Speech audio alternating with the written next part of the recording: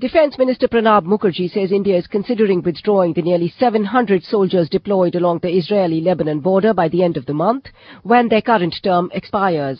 He gave no reason for the possible pullout. Officials say the troops will remain in place until the positions they occupy are taken over by a new United Nations force. The possible withdrawal of the Indian contingent comes as the UN scrambles to put together a force of about 15,000 peacekeepers in Lebanon. They would oversee the ceasefire between Israel and Lebanese militant group Hezbollah that ended more than a month of fighting. The UN currently has 2,000 troops in the area. It has urged the international community to commit more troops. But some countries are concerned that the mandate of the new peacekeeping contingent is unclear. Uday Bhaskar is a senior official at New Delhi's government-funded Institute of Defence Studies and Analysis. He says India, like other countries, wants the UN to clarify the mandate of the expanded force.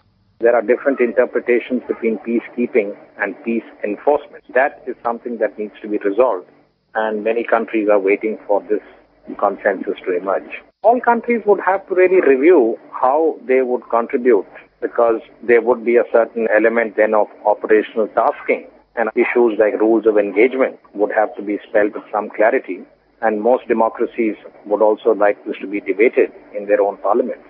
Defence analysts in India say several countries are worried that the peacekeepers may be allowed greater use of force if the focus in Lebanon moves from peacekeeping to peace enforcement, and do not want to be sucked into any fighting.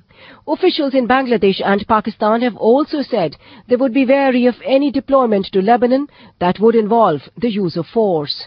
Both these Muslim countries are traditionally generous contributors to UN peacekeeping efforts.